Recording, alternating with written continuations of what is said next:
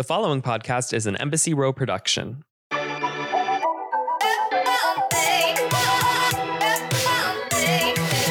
Welcome to Back on Air, the podcast all about living life after second chances. I am, of course, your host, Jared Lipscomb, and I am totally bugging. That's a 1990s reference because I have got pop culture icon, Miss Elisa Donovan on. You may know her from such hits as Beverly Hills 90210, Sabrina the Teenage Witch, or Amber from the iconic film Clueless. That is right. Elisa Donovan is here to talk all about her new book, Wake Me When You Leave, Love and Encouragement via Dreams from the Other Side. Wake Me When You Leave is such an incredible book. It is kind of like a tell-all book about how her career was on the fast track until her new show unexpectedly got canceled, which we know a thing or two about cancellations. Her relationship ended, and her father was diagnosed with terminal cancer. Now, this book, Wake Me When You Leave, provides hope and inspiration to anyone struggling with the loss of loved ones, careers, or relationships while trying to stay true to themselves. And of course, Elisa spills some BTS Hollywood tea because that's what you got to do when you're in this industry. You got to give us a little something. You know, we want to know the backstories. So it's a really great read and it is available anywhere books are sold. So get yourself a copy. But before we dive into this interview with Elisa, let's get into a little bit of cancellation coverage. So I have this concept that I want to cancel, and that is imposter syndrome. I don't know if any of you all feel this, and I have felt it a lot in my life. And I haven't felt it in a couple of years because I was obviously preoccupied with just trying to survive and live and get by and beat cancer and get my transplant and all of that. But it's slowly sinking back in. It started, I don't even know when it started, but a good example was when I was doing makeup, when I was becoming a makeup artist. You know, I was a waiter and trying to do makeup. And I would never say, oh, I'm a makeup artist. I'd always say I'm a waiter who does makeup because it felt like it was an imposter. And then when I was finally, you know, making my money doing weddings and other things, doing makeup and getting paid for it, I still was like, well, I'm not really a makeup artist till I work with celebrities, which is absolutely not true and offensive to all the makeup artists in the world who do proms and weddings and are there for those special occasions, you know? But it was just in this internal thing. I just never felt good enough. And I never felt like I was an authentic makeup artist. And it haunted me, you know, and then I finally got celebrity clients and I was like, well, then I need to be in a union and I need to have an agent. And the cycle didn't end. And I mean, it didn't stop. And then I got sick and I'm now reevaluating it a couple years later because I was asked to go on the site Cameo, you know, which is where celebrities give you shout outs. You pay a celebrity and they give you a birthday wish or whatever the case is. And I was asked to join Cameo and I was very hesitant to do so. And then I joined and then I was hesitant to announce that I was on. So I'd actually been on Cameo for quite some time. And I even did a few requests that people found me without me advertising, which was really kind of bizarre. But the imposter syndrome sunk back in. I even told the Cameo team, I said, I'm not a celebrity. What do you want me on here for? And they were like, no, it's not about that. This is about connecting with people who follow you. And clearly, no matter the number of people, you're connecting with people. And I think, well, that's true. I have many people in my DMs who I talk to on a regular basis. And you all know who you are. And we connect on there and in my DMs and we check in on each other. And, you know, we have different things in common, whether it's makeup or cancer or just wanting to talk about Britney Spears. So, you know, there's a lot to that. But I was feeling that imposter syndrome. And then it happened again as it was National either Cancer Survivor Day or Cancer Survivor Month. I'm not sure. And basically I was posted on the Leukemia Lymphoma Society's Instagram page as this kind of face of a cancer survivor. And I thought, I'm not a survivor. I'm not a survivor until I hit 5 years of being cancer free. Like this feels like I shouldn't be the face of cancer survivorship. And of course, has so often is the case with these kinds of things, you know, today, as I was scrolling Instagram right before I was going to record, I get tagged in a message from Sips with Survivors and they say, Jared, what are your thoughts on this? And it was literally them talking about survivorship and saying you are a cancer survivor the second you get that diagnosis, because that diagnosis, you have to survive the mental anguish of coping with the diagnosis. You have to survive the treatments, and those treatments are not easy. And with that, it kind of was this aha moment of the imposter syndrome, I don't know, kind of faded away. And then I looked back on my makeup artist and I was like, I was always a makeup artist. Even when I was a waiter and doing, weddings on the side, I was still a makeup artist, and I can still connect to people and have people who we follow each other, and we can connect on Cameo, and I can share makeup tips and raise funds for Be The Match, which, I'm an ambassador for. And I almost threw away this great opportunity to raise money for Be The Match because I was too embarrassed that I didn't think I was good enough to be on Cameo, which is ridiculous. I should be raising any amount of dollars for this incredible organization that helped save my life. I should be celebrating that I am a cancer survivor. And anyone who's feeling this imposter syndrome, it is so normal. And I feel like a lot of us face this, and it's something that is addressed occasionally and then not talked about a lot of times. And we really celebrate people who hustle and we celebrate the success, but we never talk about not feeling maybe that we quite belong. And even as I host this podcast, I think, does anyone really want to hear from me? I mean, I'm going to have imposter syndrome as I'm recording this, which is a great meta moment for a podcast. But, it's a very real thing. And I think it's something that we need to cancel. And before we get into this interview with Elisa Donovan, let me just take it on a lighter note. And we have to talk about my girl, Khloe Kardashian. She frequents this Back on Air podcast almost as much as Demi Lovato and Britney Spears do. Khloe, of course, promoted a reusable water bottle. Everyone and their granny has it, including my mom, my brother, my sister. It's very colorful and it marks how much water intake you have for the day. So what the deal is she found out that people were taking disposable plastic water bottles and using about 5 of them to fill up this reusable water bottle. So she rightfully got on social media and said, you all, the point of a reusable bottle is not to waste 10 plastic bottles in the meantime. It's to reduce, reuse, recycle. And then, as oft is the case with the Kardashians, someone was quick to point out that they live very extravagantly and fly private and are not the most eco-conscious of celebrities. And, I kind of went with the mob mentality. Immediately I was siding with Khloe. Then immediately I sided with this girl. I was like, yeah, fuck y'all, quit using plastic water bottles. And then I'm like, fuck you, Khloe, quit flying private. And then Khloe responded and was like, guys, I'm just letting you know it's really, really stupid to, have a reusable bottle. I'm learning. I'm human. I'm allowed to learn more about going green and eco-conscious stuff. And it's true. She is allowed to learn more. Now, it's one thing to educate yourself about systemic racism and all of that kind of thing. It's a whole nother thing to educate yourself about, going green and the fact that you should know that flying private is bad for the environment, all those carbon emissions. You can't truly be that dumb, Khloe. And I know you're not. So, it's kind of like an excuse, but hopefully this will be a wake up call for people to go more green, for Khloe to go more green. And it takes little action. So it's not a cancelable offense. And we're obviously not going to cancel Khloe Kardashian for encouraging hundreds of millions of people to stop wasting plastic bottles. So that's a good thing she's done. But also, anytime a celeb speaks on anything, someone is going to be their hater. And if you listen to Canceling the Kardashians, my episode from a few weeks back, you will know that the Kardashians are uncancelable.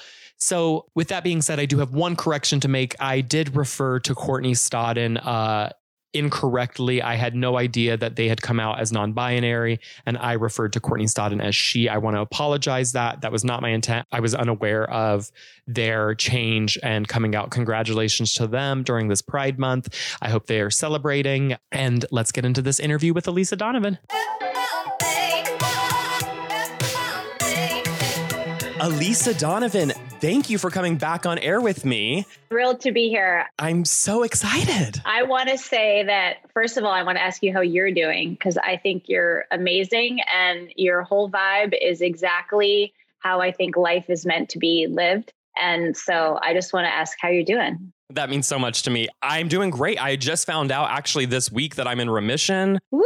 Things are going great. That's amazing. Yes. So it's been quite the journey. You're very familiar with the curse of cancer and how it affects people's lives and changes. And we're going to get all into that. But thank you so much for asking. I am on a road to recovery. I'm feeling positive. And I've learned, one foot in front of the other to really keep it going. Yeah. So you have an amazing new book coming out on June 8th, Wake Me When You Leave. Pretty powerful stuff. I want to dive into it, but I would be remiss to not talk a little bit about pop culture for my listeners, because this is my first living legend in studio with me, or at least via Zoom studio.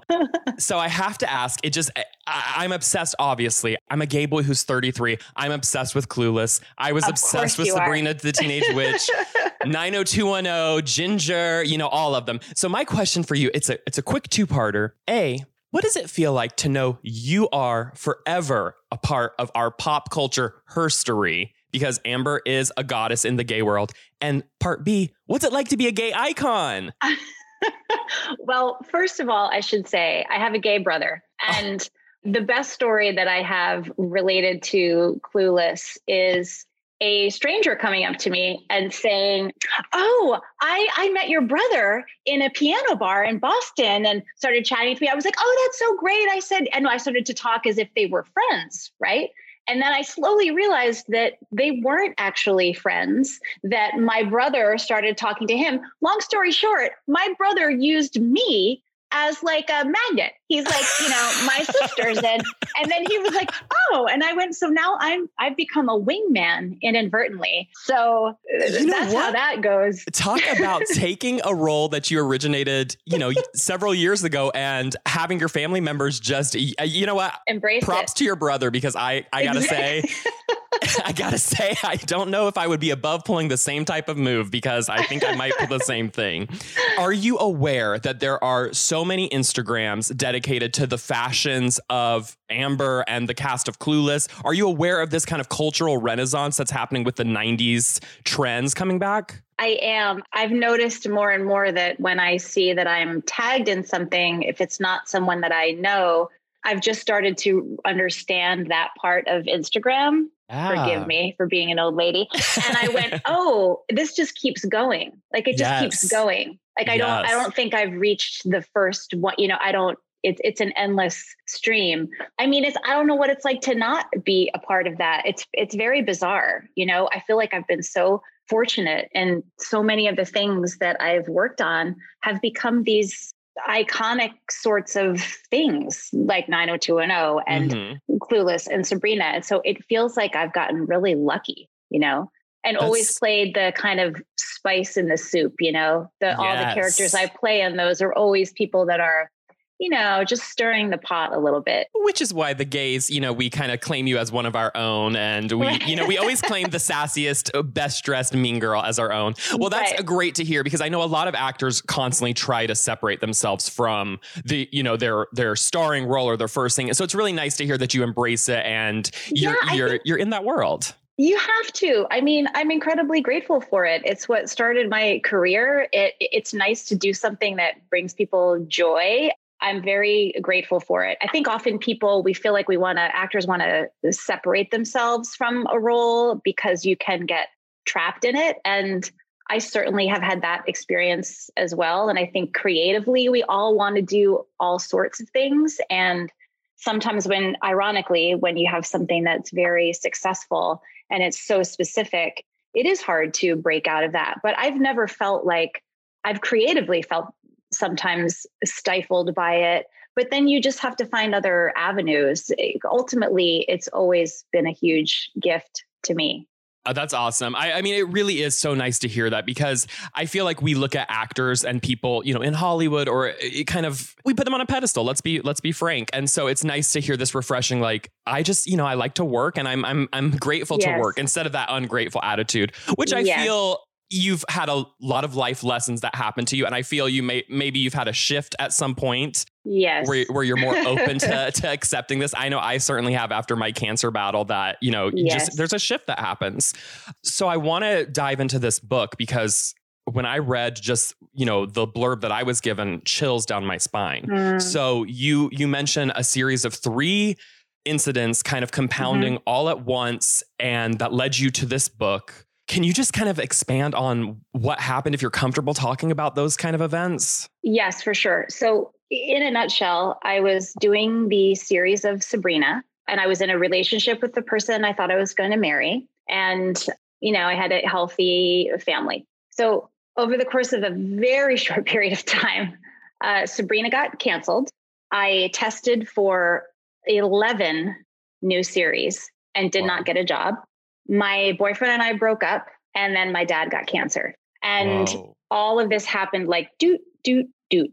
And so in what felt like an instant, I was literally stripped of everything that made my life make sense, my entire identity.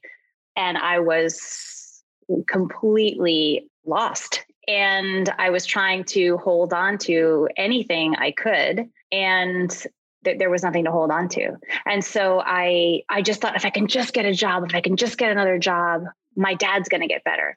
Or if my dad gets better, then my life's going to get better. Or if I can get back together with my, and the relationship that ended was, there were two, because I'm a person who used to get in a lot of relationships. But the person that the big one of the guy I thought I was going to marry, that was a mutual decision. We both decided like it wasn't going to work, and it was really hard, and we both cried about it. It was not an easy decision. And then I immediately, I was going to say railroaded into it because that's what it felt like, but that's not the right terminology.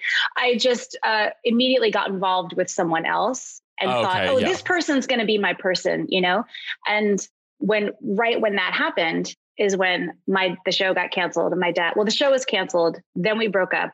I started immediately going out with this person, and then my dad got cancer. And then I immediately went, oh, I should have never broken up with my boyfriend. So then I started backtracking everything, going, oh no, I just made the wrong decision. And I tried to retrace my steps and go back in this other place. And as we all know, you cannot go backwards.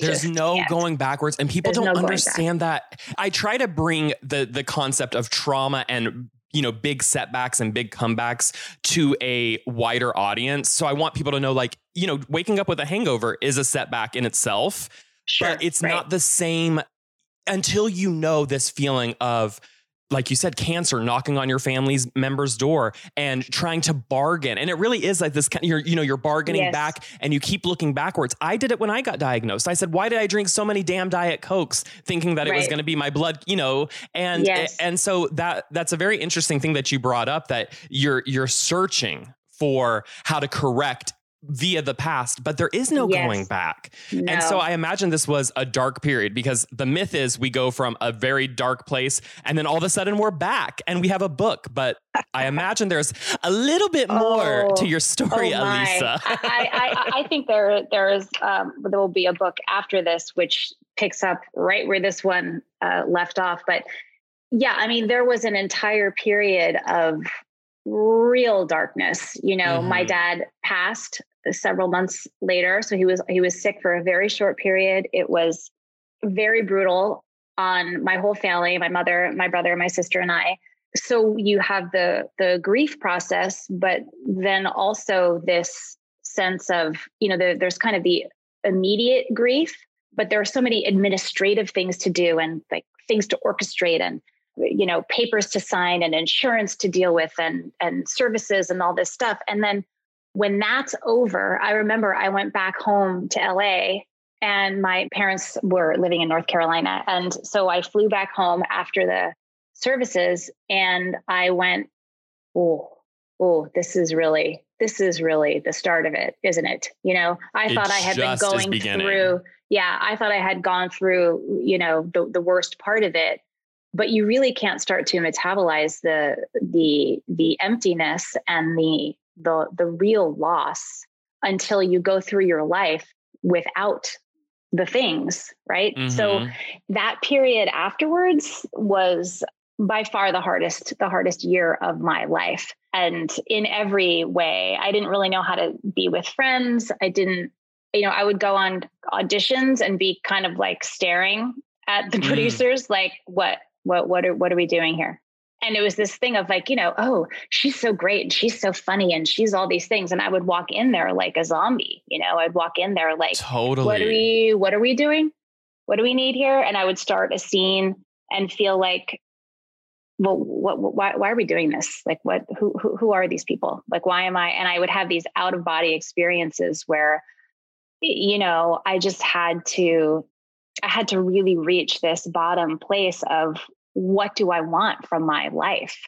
And this bottom place that you speak of, is it a physical where you're like so depressed? You know, there's some people who get depressed where they can't leave bed. Is it that kind of type of bottom? I mean, whatever you're willing to discuss, of course. Yes, but I would say it felt like that at points. I mean, I remember sitting in my house and just staring at the carpet for like an hour, you know, and being like, oh, all this time has just passed, you know. Wow. And then you see your voicemails stacking up, and then I would go outside and just kind of wander and not really know. I started to be very late to things. You know, I'm always the first one on set.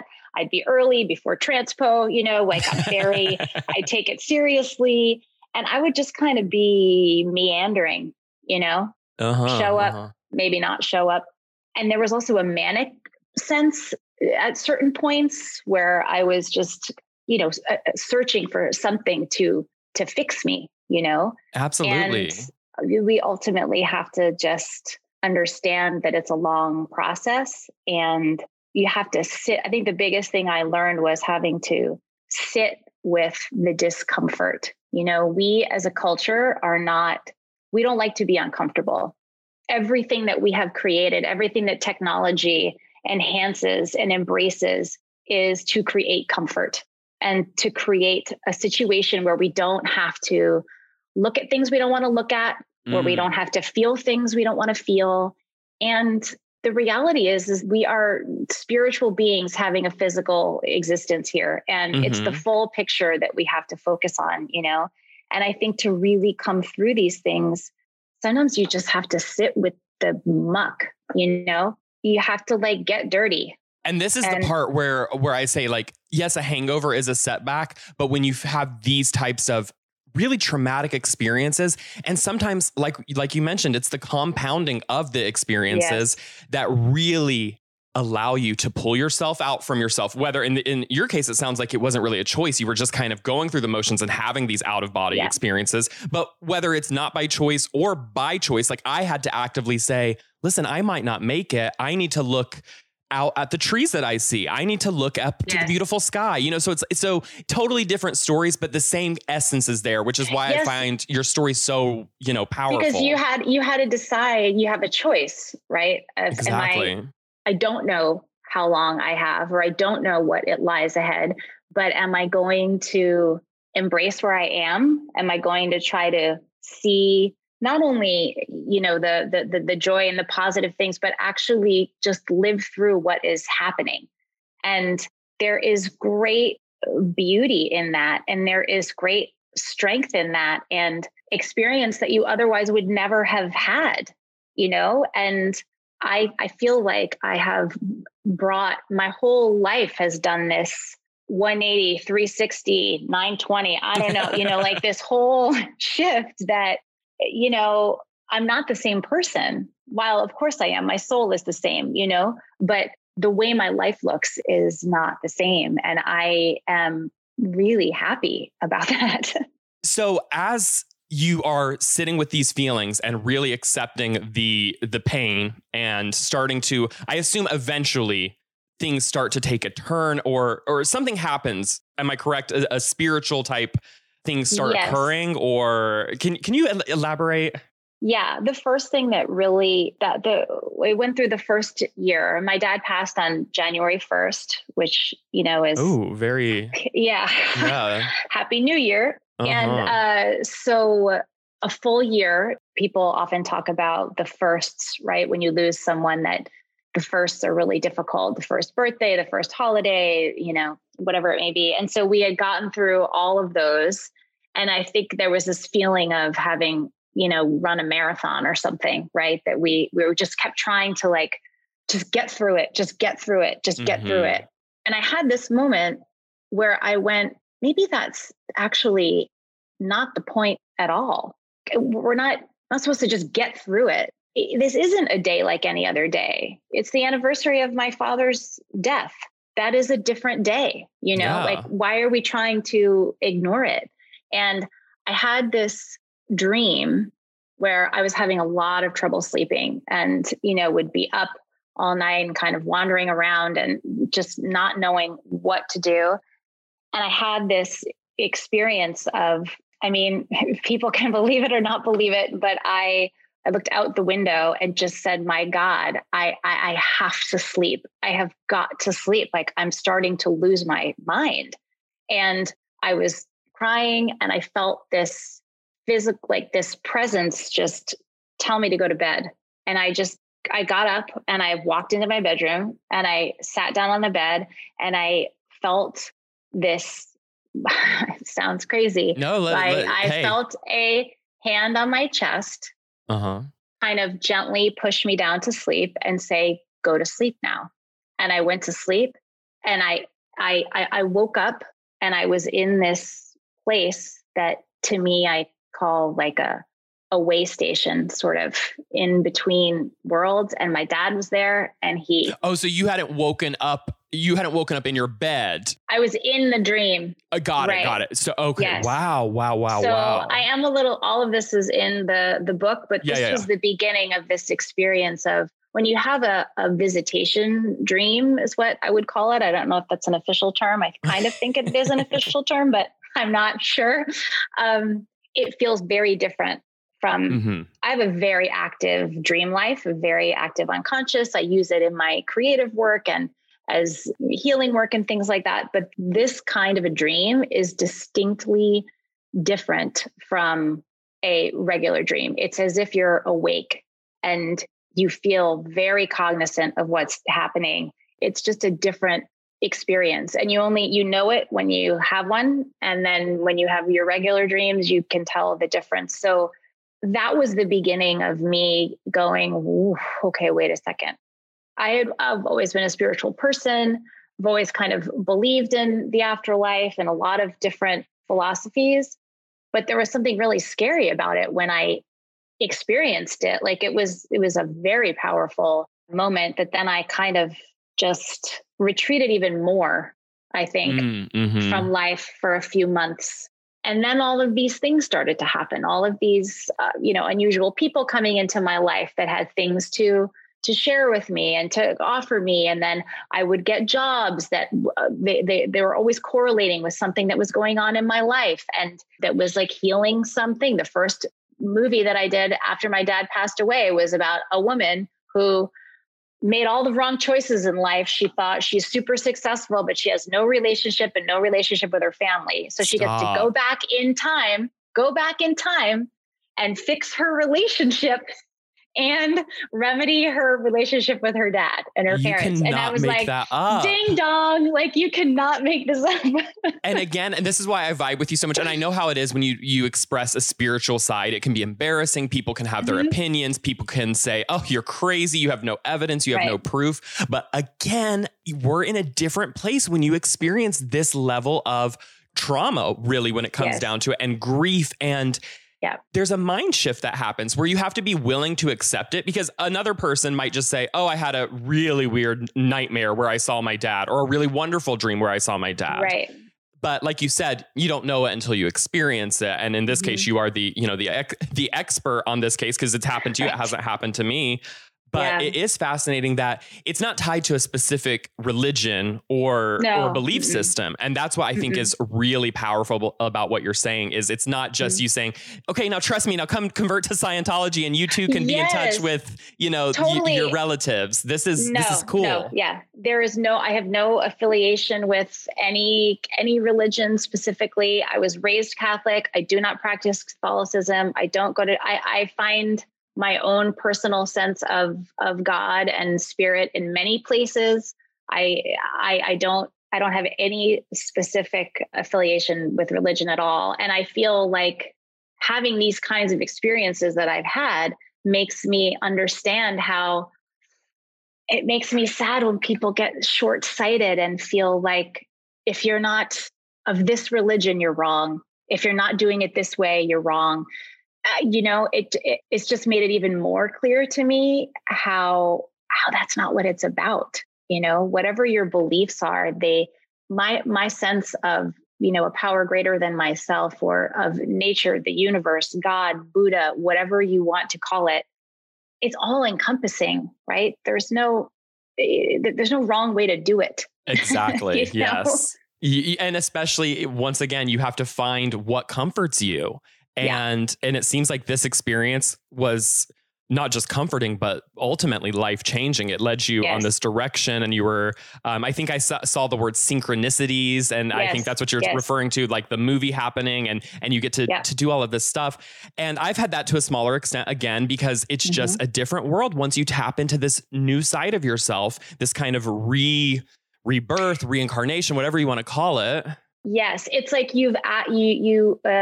people say sometimes it's also that you're just allowing ourselves to have more access to our brains, to our experience. So like if we had gone through the world before with maybe 50% or 20%, there's some percentage of the brain that they say that the conscious mind is, and I can't believe I'm forgetting what it is, but it's such a small amount. And the unconscious is, when we tap into that, that's getting closer to really utilizing every part of ourselves. So, perhaps it's like your eyes went whoop, they just got opened, and you have access to more, right? And feeling this experience of, like, I feel it opened me in this way. Like I have such an empathy for people and for life and for the human experience, and I gravitate towards people that are more authentic and that are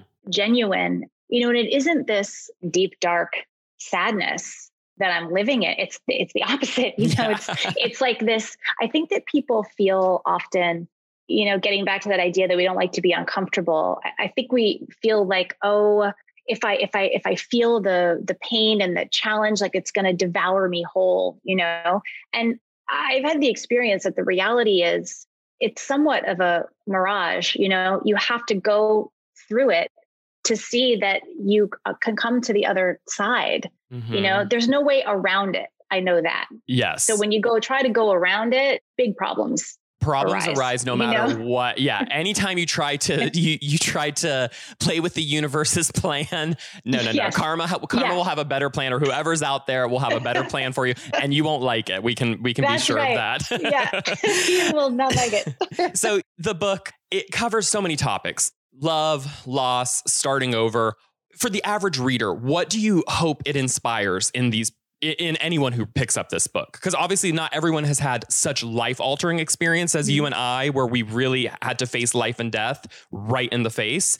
But everyone should read this book. And what will people get out of it, even if they haven't had a similar experience to you? Right. I really hope that people will feel hopeful from it, that they will feel a connection to their humanness and to their own lives, like have a deeper appreciation and love for their own lives and for the people in their lives. And I feel like the biggest kind of lesson I'm supposed to be putting out there is that we can hold pain and sadness and joy at the same time. One does not have to overtake the other. There are moments when my dad was very sick and they bought the hospital bed, replaced his bed at home. He died at home.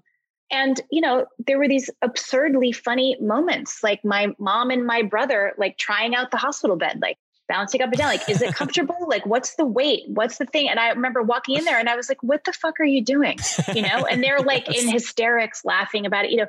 There are very funny things that happen at the same time. And I feel like, you just incorporate all of it into life. And I want people to feel more comfortable sharing their stories and sharing their challenges and their grief. And that when someone passes away, it's not the end. It just isn't the end. It doesn't have to be. It's a shift and it's a change. I'm not sitting here having, lunch with my dad, but I will say I feel closer to him now than I did when he was alive.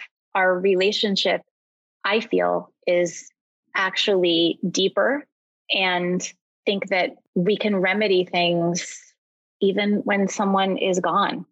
There's a lot of fear often when someone's dying of like, and I remember this from my dad too. He suddenly, which was so hard to see, he wanted to, fix all these things. And it was so hard to see, like, oh, he can't get, he was suddenly like, I'm gonna, he started, he was such a Western traditional guy. And I'm in Eastern medicine, acupuncture, bringing in the Chinese herbs. And he was like, I'm not taking any of that, And then in the last few days, he was like putting these herbs on his pulse points and like trying to do, So on the flip side, us as the people who are going to keep going after he passes, there's this feeling of, I want to fix it all. Like I want to get it all right now. I thought we're going to have this great conversation, this conversation that's going to remedy all of the troubles we've ever had between one another. And we're going to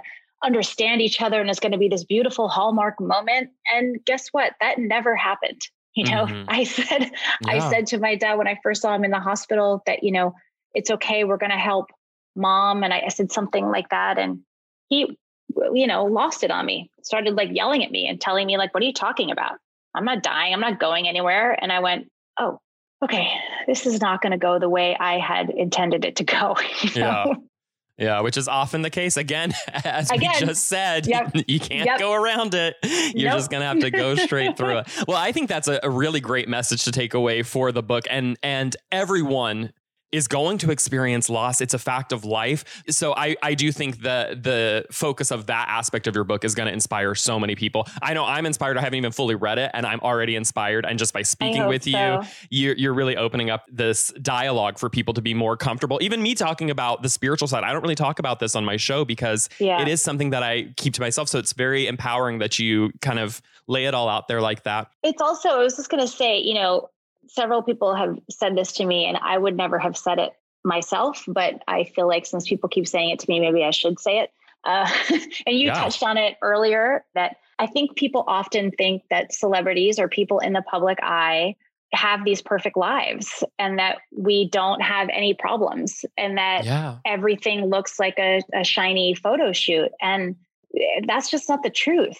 And I think that's an important thing for people that I hope that they get from this too, that this is a really honest book. It's a very open book and it's not an exploitative book. And I don't talk about having sex with famous people, like that's not what this book is about. Although, there are some stories in there, but nothing, there's nothing.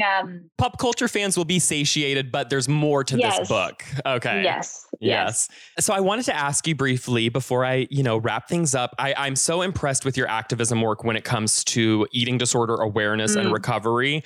I did a quick search about it. I can't relate. It's not something that's personally affected me, but I can only imagine growing up, in your 20s in Hollywood, that it created this kind of monster of a disorder in you. And what makes you so passionate about speaking so vocally about it? Because a lot of people kind of recover and keep it private, I know. I think this is, first of all, it's just a part of who I am as a person, of being very open about these sorts of things. And also on the same token of, little girls would come up to me and say, you're so skinny. How do I get your body? And when I started hearing those things, I went, oh, this is not okay. This is not okay. And I knew already, I was already in recovery. I went into recovery shooting the film of Clueless. I mean, it was, I didn't realize that. I was in not okay shape. And so I would not say that Hollywood gave me my eating disorder. I would say it absolutely just supported it. Yes. I had it when I showed up. I already had it. This was not, the cause. But the reason I'm so vocal about it is that a lot of people don't really truly recover from eating disorders. They live this kind of half life where their body is healthy enough to live, but they're in a prison of some kind. And it's a very unhappy wheel to be living in. And I am a firm believer that you really can recover. You really can. And the thing that drove me to get better is that I looked around and I saw, okay, I have this great job and my life is starting to change and it's getting smaller and smaller and smaller because all I would do was go to work, go in my trailer, think about how fat I was, and then go, do my job, come back, walk around the supermarket with nothing in my cart, walk out of the supermarket. It was this, I wasn't writing anymore.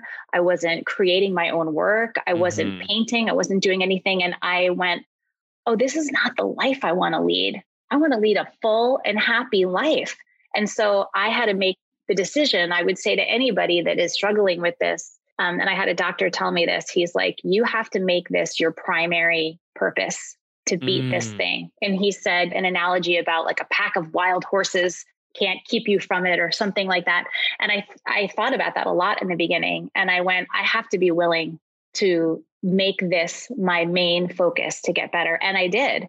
So I'm vocal because I want people to know that you really can recover and that you can lead a happy, full life that is not this prison of food, of eating or not eating and exercising and not, it doesn't have to be that way, but you have to work at it. I mean, that's just so powerful that you're willing to put your story on the line just to help inspire. I know it's like the cheesiest thing to say, but if one person hears this and one person can make a difference, people are dying from this disease. I live in Los Angeles. I see people walking down the street and I know these people are not healthy, and I can't judge a person based on their body and stuff, but it's Los Angeles. We know it's a prevalent issue and it's very prevalent on social media. It does affect young girls more than, young men.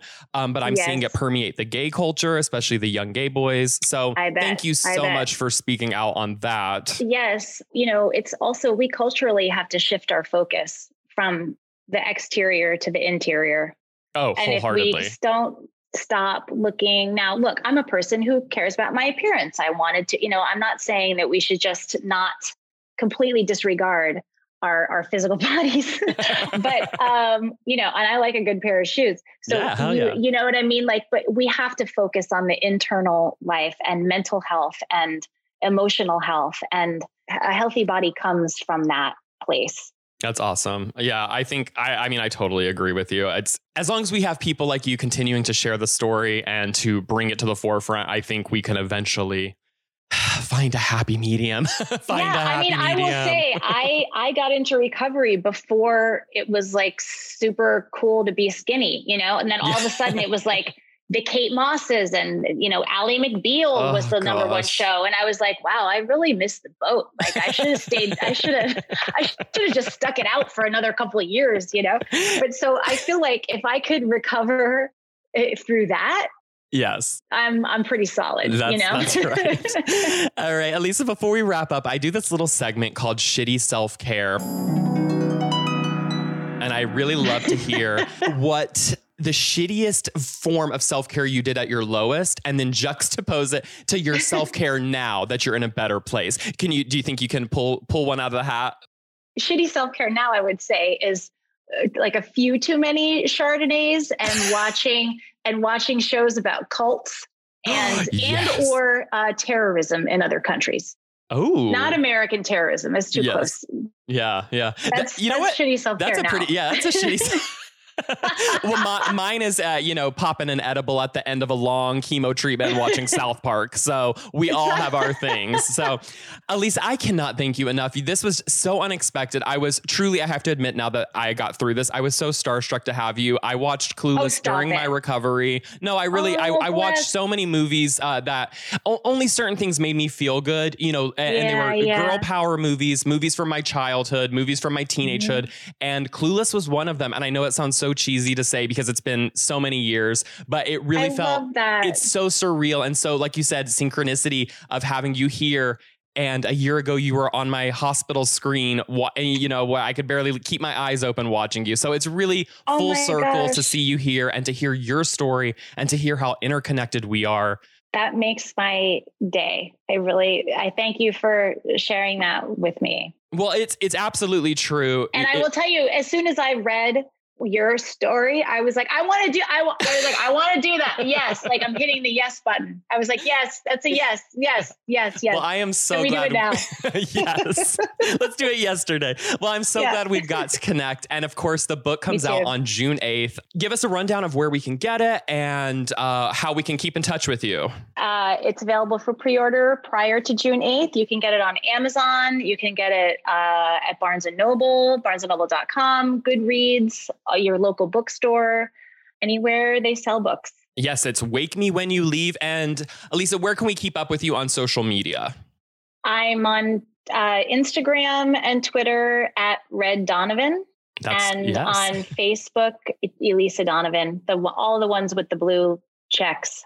That's you. Yes. I just started following your Instagram and I cannot wait to stay in touch with you. And I cannot wait to read this book. Me too. Everyone, June 8th, get your pre-orders going. Alisa, thank you so much. Jared, this has been a total joy. Thank you. And I just have to end it with this. You are the Polaroid of perfection. Thank you for being here, Alisa. Thank you.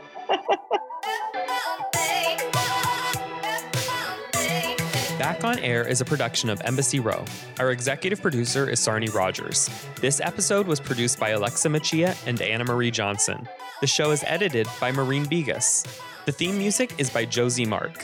Thanks for listening. And please follow me on Instagram at Jared Lips, on Twitter at Jared M. Lips, and email the show backonairjared@gmail.com. Please rate, review, and subscribe anywhere you stream podcasts, and I'll see you next week.